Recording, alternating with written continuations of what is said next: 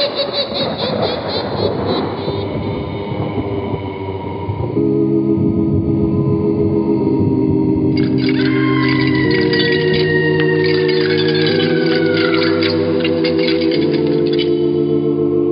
Mysterious Old Radio Listening Society podcast.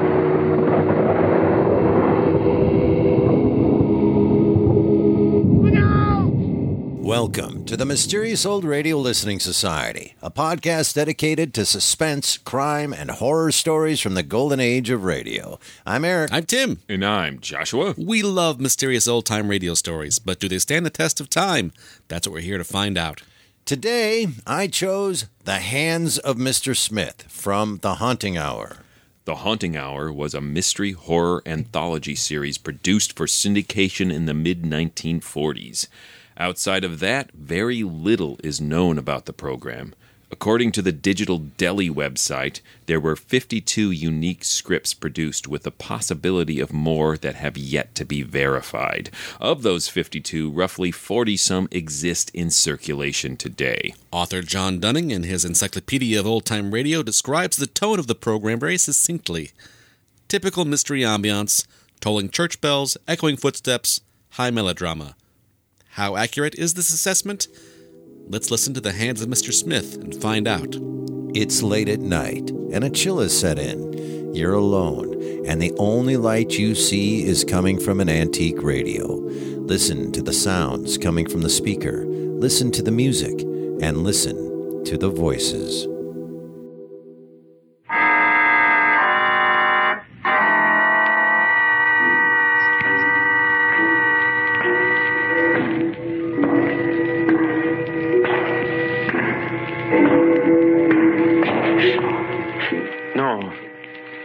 No, stay where you are. Do not break the stillness of this moment. For this is a time of mystery, a time when imagination is free and moves forward swiftly, silently. This is the Haunting Hour.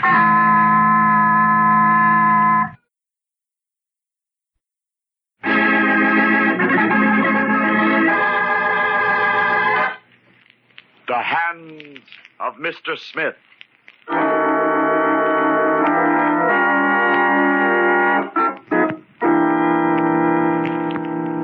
Midnight. An alleyway, dark and ominously quiet, in the dimly lighted factory district on the outskirts of a big city. In the black shadows, two men wait, their hats pulled down over their eyes, their hands tense in their overcoat pockets. Suddenly, one of the men leans forward in the velvet darkness to peer down the deserted street. I don't see him, Russ. He'll be along. I can hardly wait to get my hands on that dough. Yeah. Hey, look, Russ. My hands. The way they're shaking. Take it easy, Tiny. It's funny.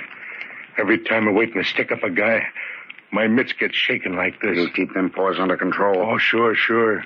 I'm not kidding. Oh, I won't do nothing. I won't touch the guy. Remember that. But why don't he come, Russ? Get back here. But where is he? I can see the factory door, but he ain't come out yet. Get back here, I said. Okay. Listen. A car's coming. Cops. Huh? Police car. A couple of lousy cops. Shut up. Well, maybe they'll spot our car. Maybe they'll stop and start looking around. I said shut up. Oh, look, they're going by. They ain't stopping. Stand still. They turned the corner. Oh, that's better. Gee.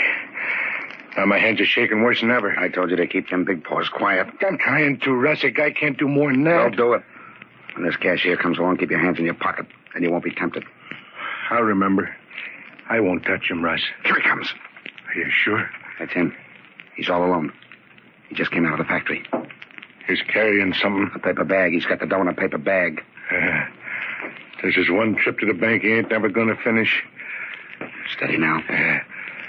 Okay, mister, get him up. Well, Who are you? Get him up, the man said. Take the bag, Tiny.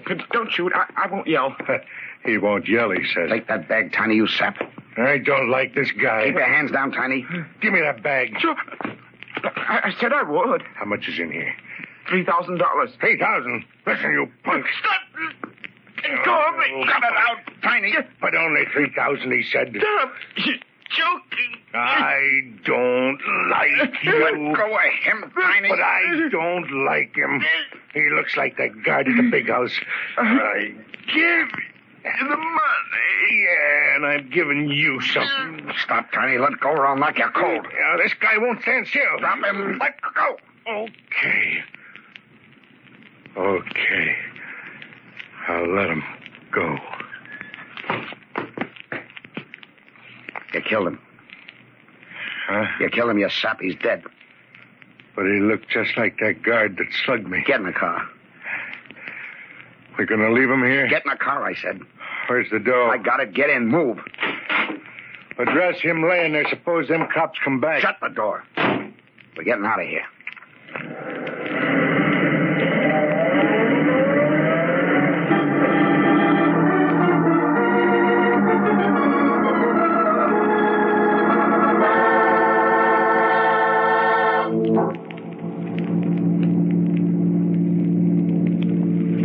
Hey, Russ, where are we going? This ain't the way to the apartment. We're not going to the apartment. Oh, why not? I told Claire I'd bring the money home tonight. Keep watching that rearview mirror. There ain't no cops on our trail. But where are we going, We're Russ? ditching this car, you dope. Oh, yeah. Sure, we don't need this hot jalopy no more tonight. I thought I told you to keep your hands off that cashier.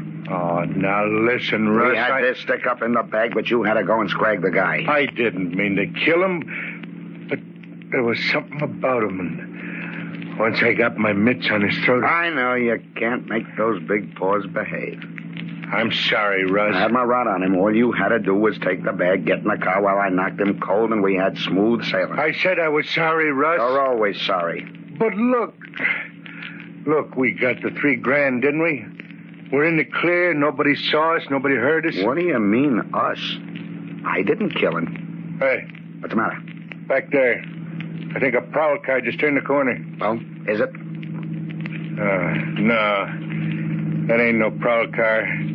Just a black sedan like this one. They pulled up the curb. We'll turn off at the next corner, brain. Plenty deserted around here. Why don't we stop here? Go on a little further along where it's darker. Yeah, Claire's going to wonder what's happened. I said I'd be at the apartment by 12:30. Claire will know soon enough. Yeah. Wait till I show her the $3,000 we got. Wait till she hears about the murder. Oh, I won't tell her tonight. No, she can read it in the morning papers. Yeah. Hey, you know, we're getting kind of far out of town. When are we going to stop? Right here. I'll pull off the road. Okay. We'll leave her here. Yeah, that's a good spot. Not even a house in sight. Give me your gun, Tiny. My gun? Your gat. Give it to me. But what for? To keep you out of trouble. Now listen, Russ. Now, we're leaving this car. We're walking to the nearest bus line. If there's a cop on the bus and he looks at you twice, you're going to start shooting, so hand over your rod. Okay, here it is. That's better. And now, Tiny, give me the money. Huh? The paper bag with the money. Hand it over. Hey, what is this? Give me the money, Tiny. Oh, sure. Here it is. Come on, now let's get out of this car. Sit still. Huh? You're staying here. Hey, wait a minute. Keep those hands quiet. Hey, Russ, watch that gun. You're pointing it right at me. You said it. I'm washed up with you, and so's Claire. What? Claire? Yeah, Claire, your wife. She's fed up to the teeth, so am I. You and Claire... Oh, so that's why you didn't drive the apartment. That's why you came way out here. You and Claire crossing me up. You're figuring I'm bumping me off? That's right. Give me that gun. You bet I will.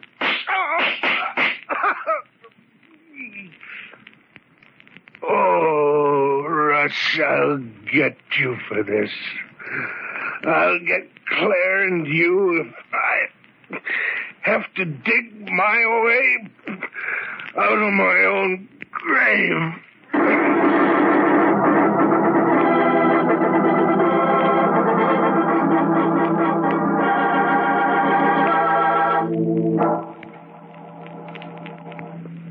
We gotta beat it, Russ. We gotta pack up and beat it out of here tonight. What, at 2 o'clock in the morning? Not on your life. We're staying here until this whole thing blows over. But that cashier, maybe the cops have found him already. They're bound to find him soon. They're bound to find Tiny. What of it, Claire? They can't connect it up with you and me. I'm scared, Russ.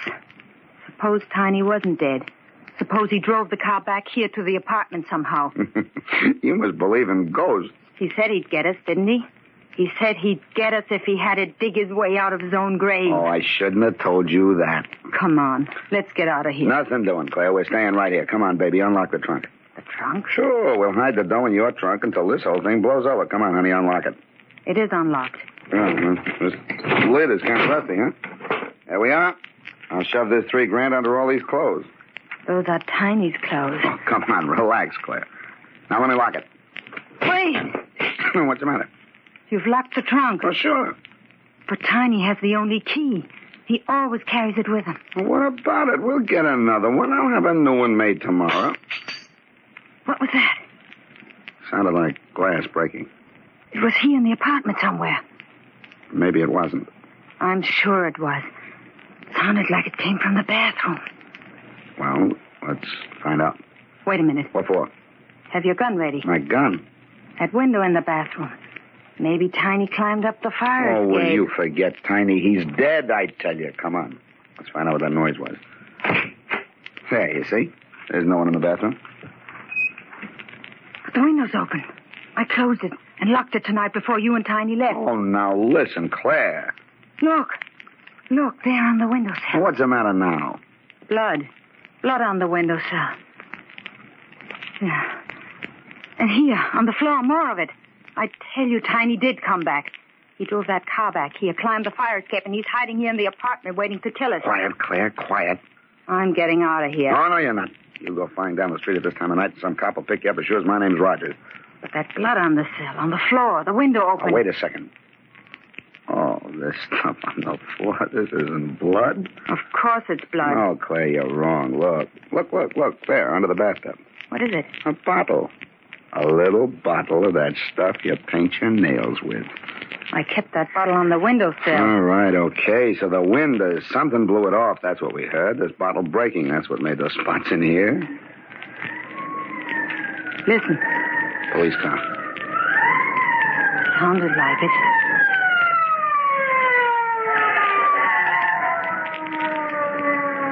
Stopped in front of the building. Soon find out. Come on in the living room. Suppose they followed Tiny here. Suppose he drove the car back here. Will you stop talking about Tiny? Put out the lights. What for? Put out the lights, Claire. All right.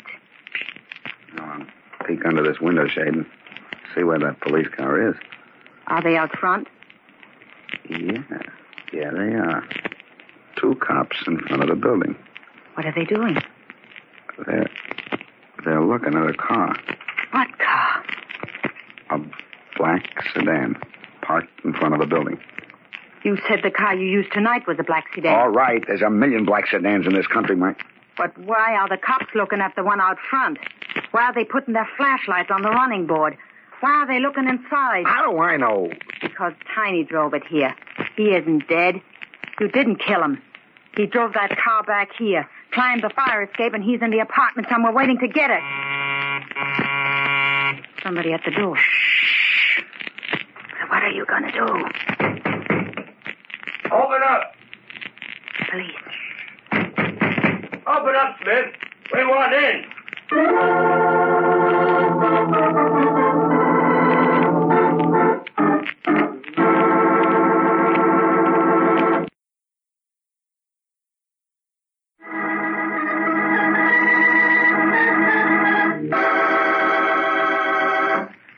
Now, back to our story. The Hands of Mr. Smith.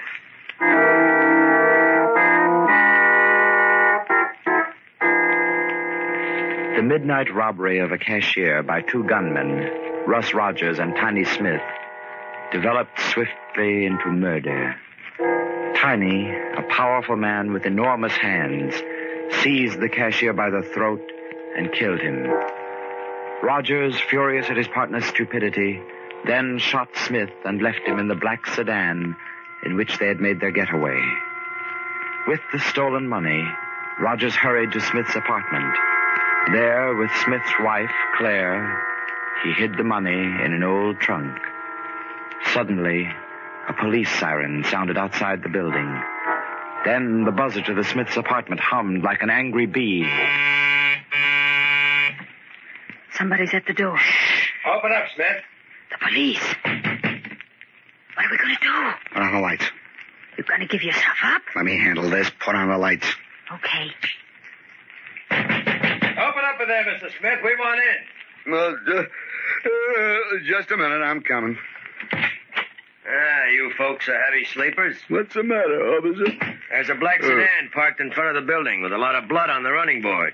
Blood? Yeah. All over the running board and a lot more inside. Well, what's it got to do with us? We don't own a car. You don't, huh? No. Maybe you know whose car it is, then.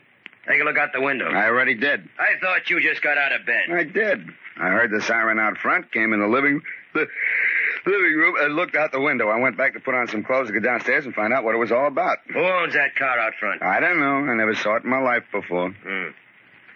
Where's the janitor to this joint? Janitor? Well, I don't know. He probably... Mr. Monks and his wife live in the basement. There's nobody home. Sometimes the Monks stay overnight with Mrs. Monk's sister. She lives over in Glendale somewhere. Do the Monks own a car? Not that I know of. Who lives in the apartment above this one? Let's see. An old bachelor. A man named Weaver. Maybe that black sedan belongs to him. We wouldn't know. Okay, folks. Sorry to get you out of bed at this time in the morning. That's all right, officer. I'll go up and talk to this Weaver guy. Maybe that stuff on the running board ain't blood, huh? It's blood, all right. Good night. Good night, officer. You're lying to me, Russ. That black sedan out front is the one you killed Tiny in. Now listen, Claire. Tiny didn't die. He drove the car back here. I tell you, you're nuts. Tiny's dead. That car in front of the building only looks like the one I used tonight. Then how do you explain the blood on the running board? How do you explain the blood inside? I can't explain it. I can, because it's the car you shot Tiny in. He came back here. He's hiding in the apartment somewhere, waiting to kill us. He said he'd dig his way out of his own grave to get us. Oh, what a sap I was to tell you that. Let's get away, Russ. Let's beat it out of here. And leave that $3,000 locked in the trunk? Why did you have to lock that trunk? I told you Tiny had the only key. And I told you I'd have another key made in the morning. Listen. I heard it. Somebody's out in the kitchen. Oh, don't be a sap. There's no one in this apartment but you and me. Then what was that noise? I don't know. Probably the cat knocked over something on the kitchen table. There it is again. I tell you, Tiny's here. Tiny's dead. He's dead. Do you hear me? In that car, 2 miles away. Wait. Where are you going? I'm going out in the kitchen. Don't leave me alone. I'm not leaving you alone. You're coming with me. Maybe you believe in ghosts. I don't. Come on. Look. Look, in the bedroom. Oh, it can't be. That's impossible. I knew it. I knew he'd come back. But it can't be. It can't be Tiny. We're seeing things. Why doesn't he say something? Why doesn't he do something? Why does he just lie there on the bed? I'm going in the bedroom. No, don't go near him. I'm going to get the key to that trunk. Don't touch him, Russ. Don't go near him. But Tiny has the key. You told me I got to get it out of his pocket. We'll get the money and beat it. He isn't breathing. His eyes. I can't look at them. All right, steady now. I'll slip my hand in his pocket. I got it. I got the key. Hello, Russ. Let go of my wrist. I said I'd come back, Russ. Let go of my wrist. Drop the key. Claire, get the gun out of my back pocket. A gun won't help you, Russ. You ought to know that now. You're breaking my wrist. Then drop the key on the bed. Okay. I dropped it. That's my pal. Claire. Don't come near him, Claire. Take the key, Claire. Don't come near him, I tell you. Pick up the key. Come around on the other side of the bed and get it. Yes, Tiny. You've always been a good wife, Claire. Take the key. The money we got tonight belongs to you. Tiny, with this money, we can all get away. Sure we can. Pick up the key. Don't be afraid. All right. I will. Now. Stop! Let go of me! Now we're all together again. Your hand is breaking my wrist. We're all together again. You and me and Russ. Russ! Why don't you do something? Yeah, Russ. Why don't you do something? I can't even move. These big hands of mine, they're better than a gun. They can hold you two here, maybe forever.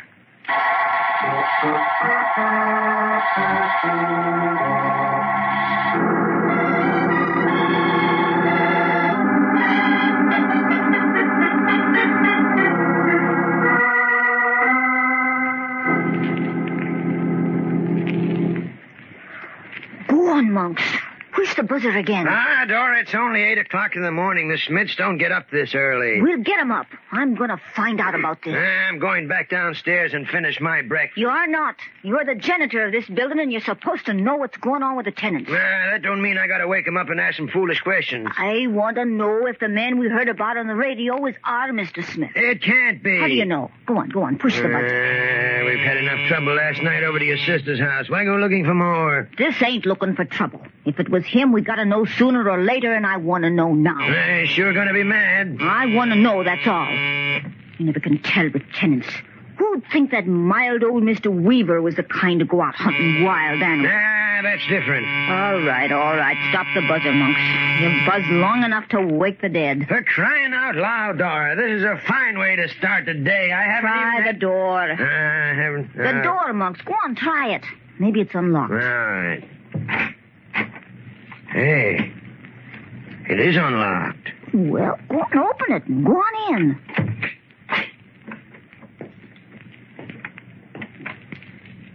Hey, they got the lights in the living room all turned on. I knew it. I tell you, there's something wrong with them Smiths. For crying out loud. Do you see what I see, Dora? Money. It's money laying all over the floor. They must have been storing that money in that trunk. Look, it's open. Yeah. Some money inside of it, too. Well, the Smiths never had so much money. As far as we knew. There was always something fishy about them Smiths. And their friend, too, Mr. Rogers. Yeah. Hey, what are we going to do? Huh? What's that? There's someone in the bedroom. It don't sound like Mr. Smith. No, that's not Mr. Smith. Come on, let's get out of here. Are you crazy? We're going to find out what's the matter here. We're going into that bedroom. No, be careful, Dora. There's no telling who it is. Wait. Don't go no further. Hey, it's Mr. Rogers. Yes. What in the world's happened to him? Listen to what he's saying. The car with blood all over it. That was Tiny's car. He came back. Oh, he must have seen Mr. Weaver's car outside with all the blood on it. You'd better tell that old gent that he's scaring the other tenants. It's none of our business if he wants to go off shooting wild animals. But to bring him home dripping blood, it's enough to scare the wits out of anyone. Blood dripping. It was Tiny's blood. Now, Mr. Rogers, that was deer blood. Mr. Weaver's upstairs went hunting yesterday. No, make them let me go. Make them take the cuffs off. Cuffs? Tiny did it. He clamped me to the bed. You're not clamped to the bed, Mr. Rogers. Your sleeve's caught in the rod at the edge of the bed. Monks, look at his hair. He didn't have white hair when he was here yesterday. What happened, Mr. Rogers? What happened to you? Tiny did it. He put his hands around her throat. Tiny did it. Oh, he's out of his head. Dora, it's true. On the other side of the bed, Mrs. Smith. She's on the floor. Oh, maybe she's fainted. No, there's marks on her neck. Say, Rogers, cut the act. Maybe you killed her. Tiny did it. With his hands on her throat, make him get off the bed. Make him get off the bed and open these cuffs. Make him get off the bed. There's no one on the bed, Mr. Rogers. Don't lie to me. I can see him. He's right in front of me lying on the bed. But, Mr. Rogers, the bed's empty. The spread hasn't even a wrinkle But in it. I see him. It's tiny, I tell you. It couldn't be Mr. Smith. Even if something was there, it couldn't be Mr. Smith. It couldn't? No, he was killed. Police found him with 4 bullets in him. He was in a black sedan, they said. We heard it on the radio this morning. They found him dead about 2 miles from here. Yes, they described him on the radio, too. And we knew it was Mr. Smith. He died about 12:30 last night. Yeah, they said he had big hands. Like Mr. Smith. But the funny thing is, he had a key in his hand. A key? Yes, Mr. Rogers, a trunk key. A little trunk key in one of his great big hands.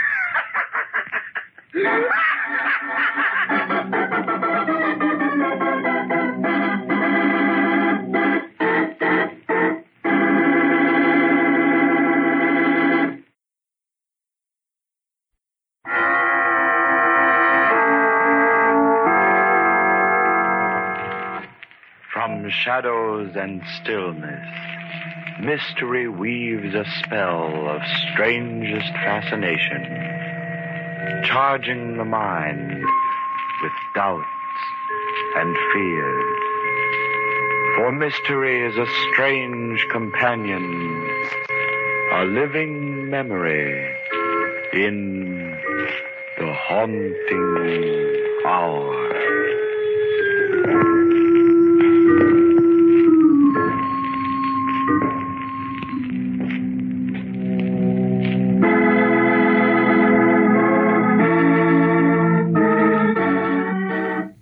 That was The Hands of Mr. Smith from The Haunting Hour here on the Mysterious Old Radio Listening Society podcast. Once again, I'm Eric. I'm Tim. And I'm Joshua. And that was my selection, and there's a couple reasons I selected that. First of all, we had not done an episode of The Haunting Hour since episode 28 of our podcast, which is over 200 ago. Death wears a strange mask, isn't it? Yep, the one that took place in the Masquerade, and we made fun of it. Did you bring that one, or did No, Tim? it was Tim. I brought that one. I was looking for what turned out to be the episode I was looking for was the Caves of Ali Baba, I think. Oh. Yeah. And so I had tracked this one down thinking that maybe this is the one I'm trying to remember, but it wasn't. But I brought it anyways. What's interesting is that the Masquerade one that Tim brought wasn't great. But I think that Dunning in our intro put it exactly right. Typical mystery ambiance. It is bread and butter, meat and potatoes, old comfortable blanket of mystery, tolling church bells, echoing footsteps, high melodrama, everything that he said, it's exactly right. And I think that we accidentally stumbled on possibly the worst one in existence with that Masquerade one. I might have been unfair to it because I was looking specifically for something else and this wasn't it. But it was full of holes, that one we did. It's not great. As I listened to more, because I wanted to bring another Haunting Hour because of how long it's been, I listened to 5 or 6 of them, and they're all the same reaction of, yeah, that's tropey, but pretty good. That's tropey, but pretty good. You know, it's not, wow, mind-blowing storytelling, but yeah, that's pretty good. But the other reason, other than we hadn't done one in a long time, that I wanted to bring it is because I'm fascinated by the mystery of this mystery show. Nobody's credited.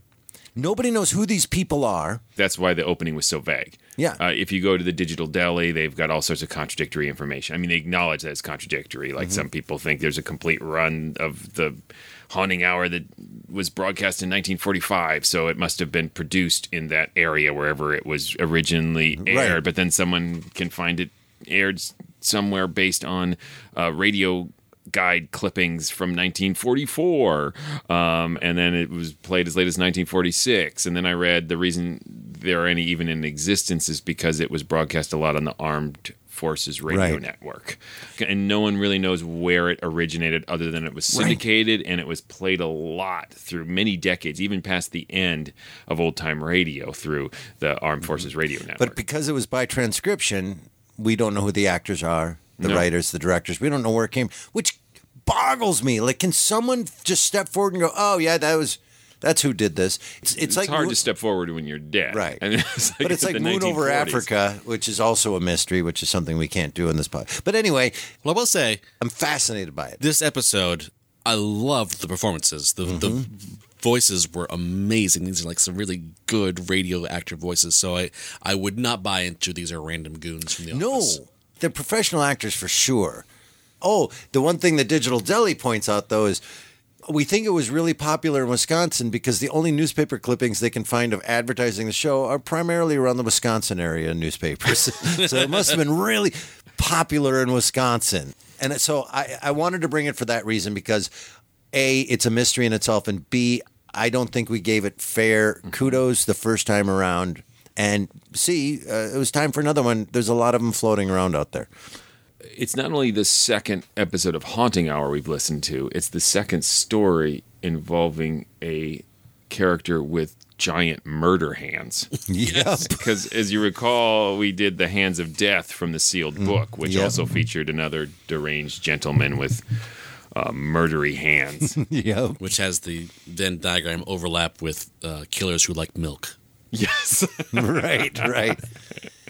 And it's our second one in a row with the Smith in it. Another connection with last week's episode is both Smith episodes end with the main character laughing maniacally. Yeah, exactly.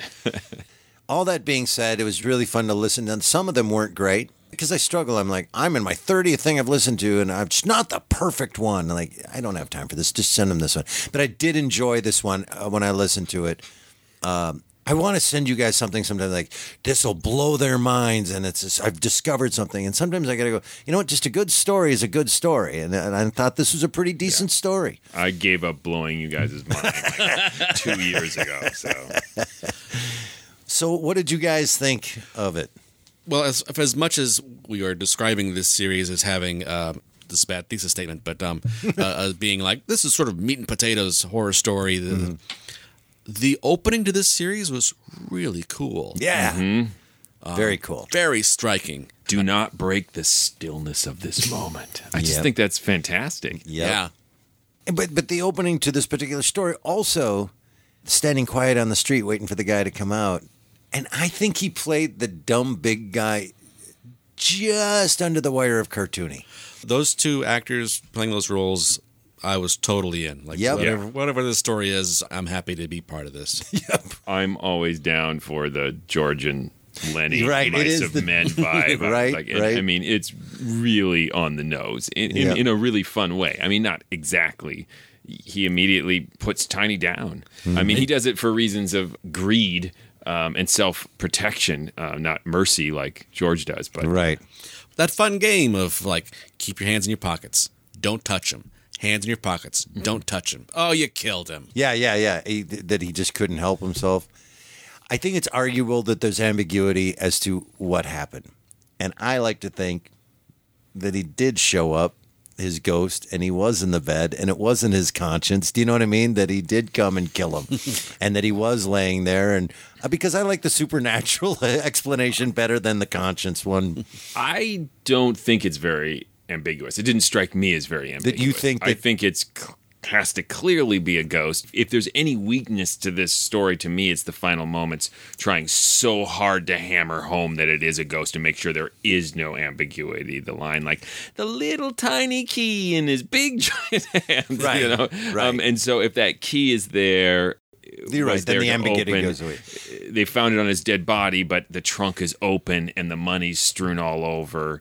If we are to believe it's all his conscious, then we have to stop believing the earlier parts of the story. And I think for narrative integrity, we have to believe that up until the moment, at least, that they saw Tiny on the bed, that everything that happened was true. Right. And if you believe that, then it had to have been supernatural. Right. That moment was jarring enough to me that it actually entertained me of like, did he come back from the dead and then take a nap? Wait, are you saying when they see him on the bed? Yeah. I found that the understated moment incredibly creepy, because what I was expecting was the audio equivalent of a jump scare at any moment, right? They keep hearing noises. Yep. The cop comes to the door. I thought at any moment we were going to hear a Tiny at their ear going, I'm going to kill you, and organ sting and big. And it was like they were scared, and then like, look in the room. Yeah. He's on the bed. And then I was like, what is he doing on the bed? And at that moment, I was really engaged. It was and it's not a criticism, it's because I was so expecting something bigger like that I had to go back and did I miss something? What happened? Yeah. So a couple things. First of all, for me, Joshua, the ambiguity was present that it could be either up until the very last line when they say, oh, and they found the key in his hand. To that point, it could have been the conscience playing havoc with them. I was led to believe that it could be either. But when she's strangled, do you think Russ did it? Yeah. Could have been a lot of things. She strangled herself. She imagined it. The other thing is when they approach him on the bed. Yes. There's so many ways that they could have done this. And you say jump scare, so I jumped. When Tiny goes, hey there. Just that quiet. I went, oh, I jumped and I went, oh my God, he just talked. And I had this vision of him, laying there like dead, eyes closed, and then just opening his eye and go, hey, oh my God. I thought it was brilliantly done, understated, and I visualized the whole scene, and it scared me. It's definitely over the top, yet that scene somehow is so vivid.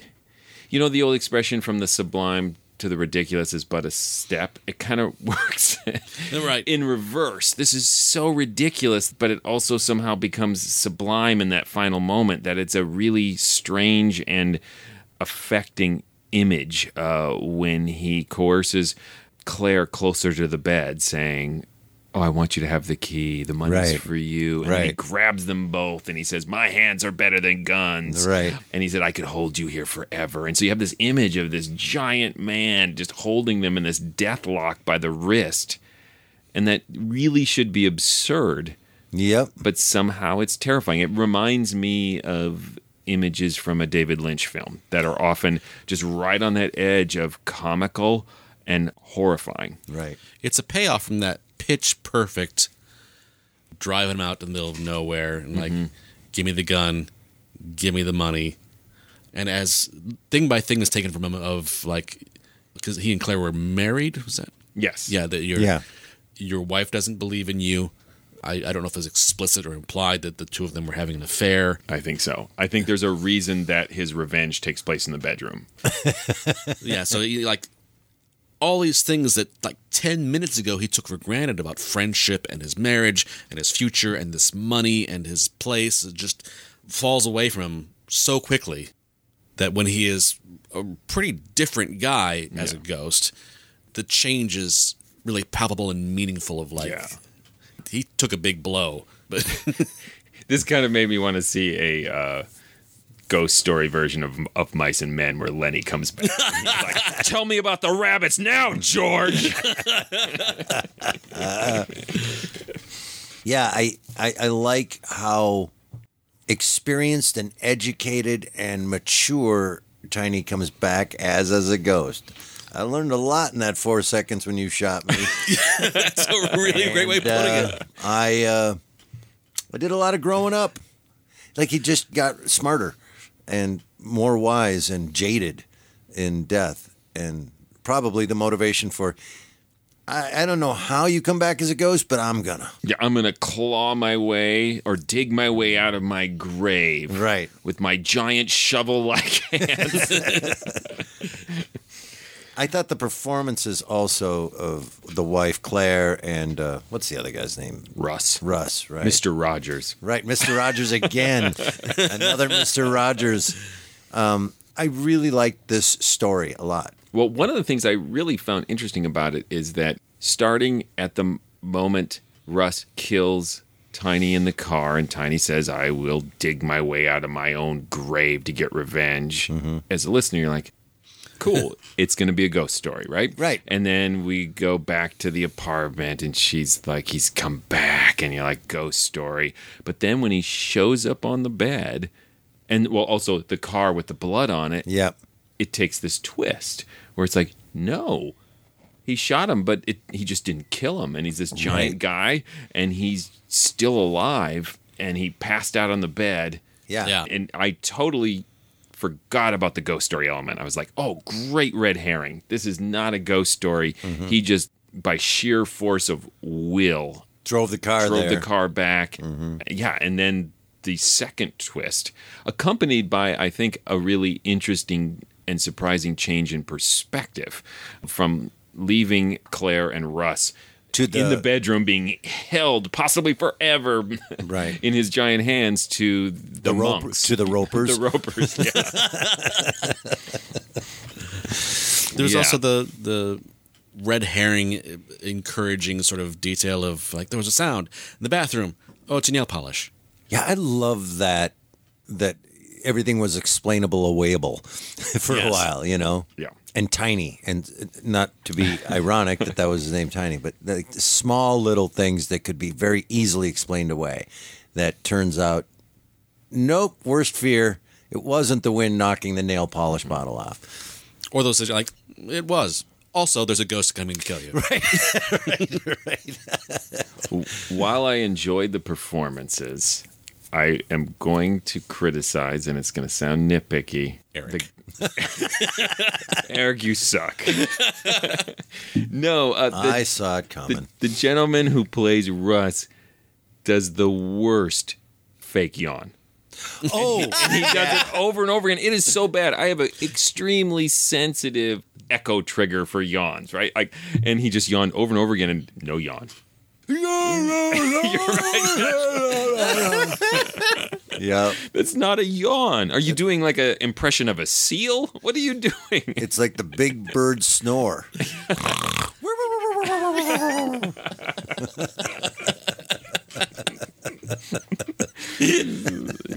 That's pretty good, big bird snore. I mean, that was impressive. Yeah. Sure, there is some critic of, like, Haunting Hour is going to be the biggest show in the history of the world. What is that yawn? What is that supposed to be? Forget it. Well, what other thoughts did you guys have? Well, we are heaping the show with praise, and I do think it deserves it, but I feel like the final beats with Mr. and Mrs. Married Stereotype, the Ropers, fun and everything. The dialogue switched to what I associate with the Haunting Hour. Right. It was bigger. It was more melodramatic. It was more explanatory than I think it necessarily needed to be. And so I admit I had a little disappointment there. Right. The rest of it is so good and so unexpectedly good. Not at all what at least I expected. And it manipulated me in really interesting ways and played with perspective and narrative. And so I was just a little disappointed when the last line is, a little tiny key in his big giant hands. And I'm like, almost like she's talking to a baby. Right. And the fact that, did they really give that much detail on the news report they heard? But that's how the news was back then, Joshua. A little tiny key was found in a big giant hand today. Did I just sound like Ted Baxter? Yes. Always. Oh, no. Mayor, hurry, Mayor. All right, well, let's throw it to a vote then. Tim, I want you to start. I don't know that I would call it a classic. Oftentimes we talk about classics in terms of the series as a whole, so it's hard to like this was a classic Haunting Hour of the two I've heard. Classic. I think I'm appreciating the latter part of the show in this discussion more than I did in the moment of listening to it. But I really loved the opening. Yep. The whole arc from we're going to rob this guy to I'm going to kill you. It was just a chef's kiss. I had to explain what a chef's kiss was before I did that. So it's like I put my, what a chef's kiss. No, he actually got a chef in here. And he kissed him. Sounded like I was eating chicken. Stands test of time. I think this is fantastic. It's not a classic in the context of all old-time radio horror, but I'm going to be bold, unlike Tim, and say it is definitely a classic Haunting Hour of the two episodes of the Haunting Hour I have heard. The acting from the leads, despite the yawning issue, was really, really good. I really enjoyed the whole, it's a ghost story. No, wait, it isn't a ghost story. Gotcha, it is a ghost story. And particularly the scene in the bedroom when Tiny returns is just so compelling in a very idiosyncratic way. It's one of those scenes like I've never heard anything like this on radio, so I have to give it a lot of credit for that. Yeah. So despite that clunky dialogue at the end, I think it really surprisingly stands the test of time, and I thoroughly enjoyed it. Nice. Above and beyond just listening to it through Eric's ears, which I always enjoy doing when he has a pick to kind of figure it out. And from your perspective, I really understood why you liked it. And sometimes I understand why you liked it, and I went, I understand why Eric liked it. Right. But this is Eric's like, yeah, I can see why Eric liked this, and I like it too. You know, really, it gets to the castle. And, it does. It's got the supernatural elements, and yeah. So the Haunting Hour is a little all over the place. There's no consistency to it. So out of the 8 or 9 or 10 now that I've listened to, it is definitely a classic so far of all the Haunting Hours I've listened to. There's a few that are pretty good. I think this is one of the better, if not the best, I've heard so far. And there's some that are just outright terrible of the Haunting Hour, performance-wise, acting-wise. So it stands the test of time. It's a good story. You know, you kill a guy and he comes back and he wants to, and he kills you. You know, hold your hand. He took his wife. And but I will say this, and I do think that someone could listen to this stands the test of time, but I will say this, that the scene in the bedroom where he's laying there and he goes up to him and he says, hey, right? Yeah. And then grabs him and all that. I'm going to say this. That scene is a classic of old-time radio. That scene in itself is one of the better scenes I've ever listened to. I loved that. And that's really what sold me to go, okay, that put this whole thing over the top. That was really fun.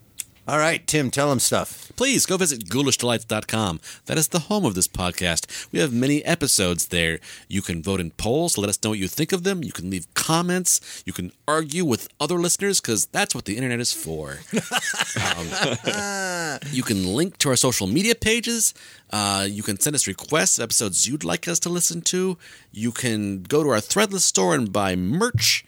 And you can go to Patreon and support us. Yes, you can go to patreon.com/themorals and support this podcast, as Tim just said. In fact, you don't need to believe me. You can hear it straight from a patron who has sent us their testimonial. I don't know that this has happened because this is the 4th episode we've recorded in a row, but I am confident enough to introduce a patron right here and let them say why it is great to be a patron themselves. Take it away, patron. Hey guys, greeting from Canada. Just wanted to say how much I enjoy the Mysterious Old Radio Listening Society podcast. This is easily the best group if you're a fan of old-time radio. The discussions are amazing, and your wealth of knowledge and insight into old-time radio is phenomenal. I started out as a member and very quickly moved up to a Mysterious Master, and I'm very happy to be able to support this group. I really appreciate all the time and effort that it must take you to put all the content together, and I'm happy to do what I can to help out. The member benefits like Secrets of the Mysterious Old Radio, Cliffhangers of Doom, and your live shows are fantastic. But really what takes it to a whole new level for me is the monthly happy hour. Really enjoyed those, and the participation from everybody is phenomenal, and it makes being a Patreon supporter well worth it. Please, guys, please keep up the great work. Looking forward to hearing a lot more from you and being a Patreon subscriber for a long time. You can also see us perform live. The Mysterious Old Radio Listening Society Theater Company, I guess is what we are. We do live old time radio. Keep working on the name. Yeah, right. We perform monthly classic radio dramas for old time radio and a lot of original work. We've been doing it for a long time. To find out where we're playing and what we are doing every month, go to GhoulishDelights.com or MysteriousOldRadioListeningSociety.com, and there you will see what we're doing this month and where. And if you can't make it to that particular place for whatever reason, you're busy, you live a long way away, you can buy a ticket to watch us live stream, as always, and you can watch that live stream anytime you want. You don't even have to be there that evening. So please, get a ticket. Come see us. We'd love to see you one way or the other. What are we doing next? This just in. Next time, we have a listener request from a Patreon supporter, Jessica. We will be listening to The Parade from X-1. Until then, look out! Just in case there are any listeners out there who think your mysterious old hosts are feigning social media illiteracy as some kind of shtick, here's an outtake of Tim and I struggling to explain Patreon to Eric. You haven't been on Patreon, though. Did you see his childhood caricature of him as the Shadow? No. Done at a convention? No. You should visit our Patreon page occasionally. I never do. I know. I'm not even sure how to get there. I wonder if I've ever said out loud in your presence, patreon.com/themorals. Okay, so if I go to patreon.com/themorals. Patreon.com/the. But I didn't know. No, you'll have to log in. You're right. You won't get access to that. Oh, no, it's like you got lost. Citizen only. How do you spell Patreon? Patreon. It's just how it sounds. Patreon.com/themorals. Yes. I could become a patron. I could just pull it up. It's I've got it here. What are you looking for? If you need to log in or not.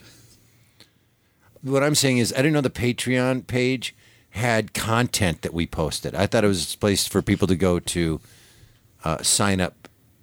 But to get, that's where they get all the bonus material. Yeah. That's where everything is. But why would I go to listen to our shows? No, I know. But and sometimes people post stuff and comment on the episodes. That's what I didn't know, that there was a social media aspect to it. Where would I go to see this social media stuff? It's just on patreon.com/themorals, but I don't even remember what the password is. Well, now that we recorded that entire conversation, I'm going to keep it. It's going to bring back memories for you, I haven't Joshua. gotten this text yet. Well, okay. I'll try again. Here's Tim. Here's the text.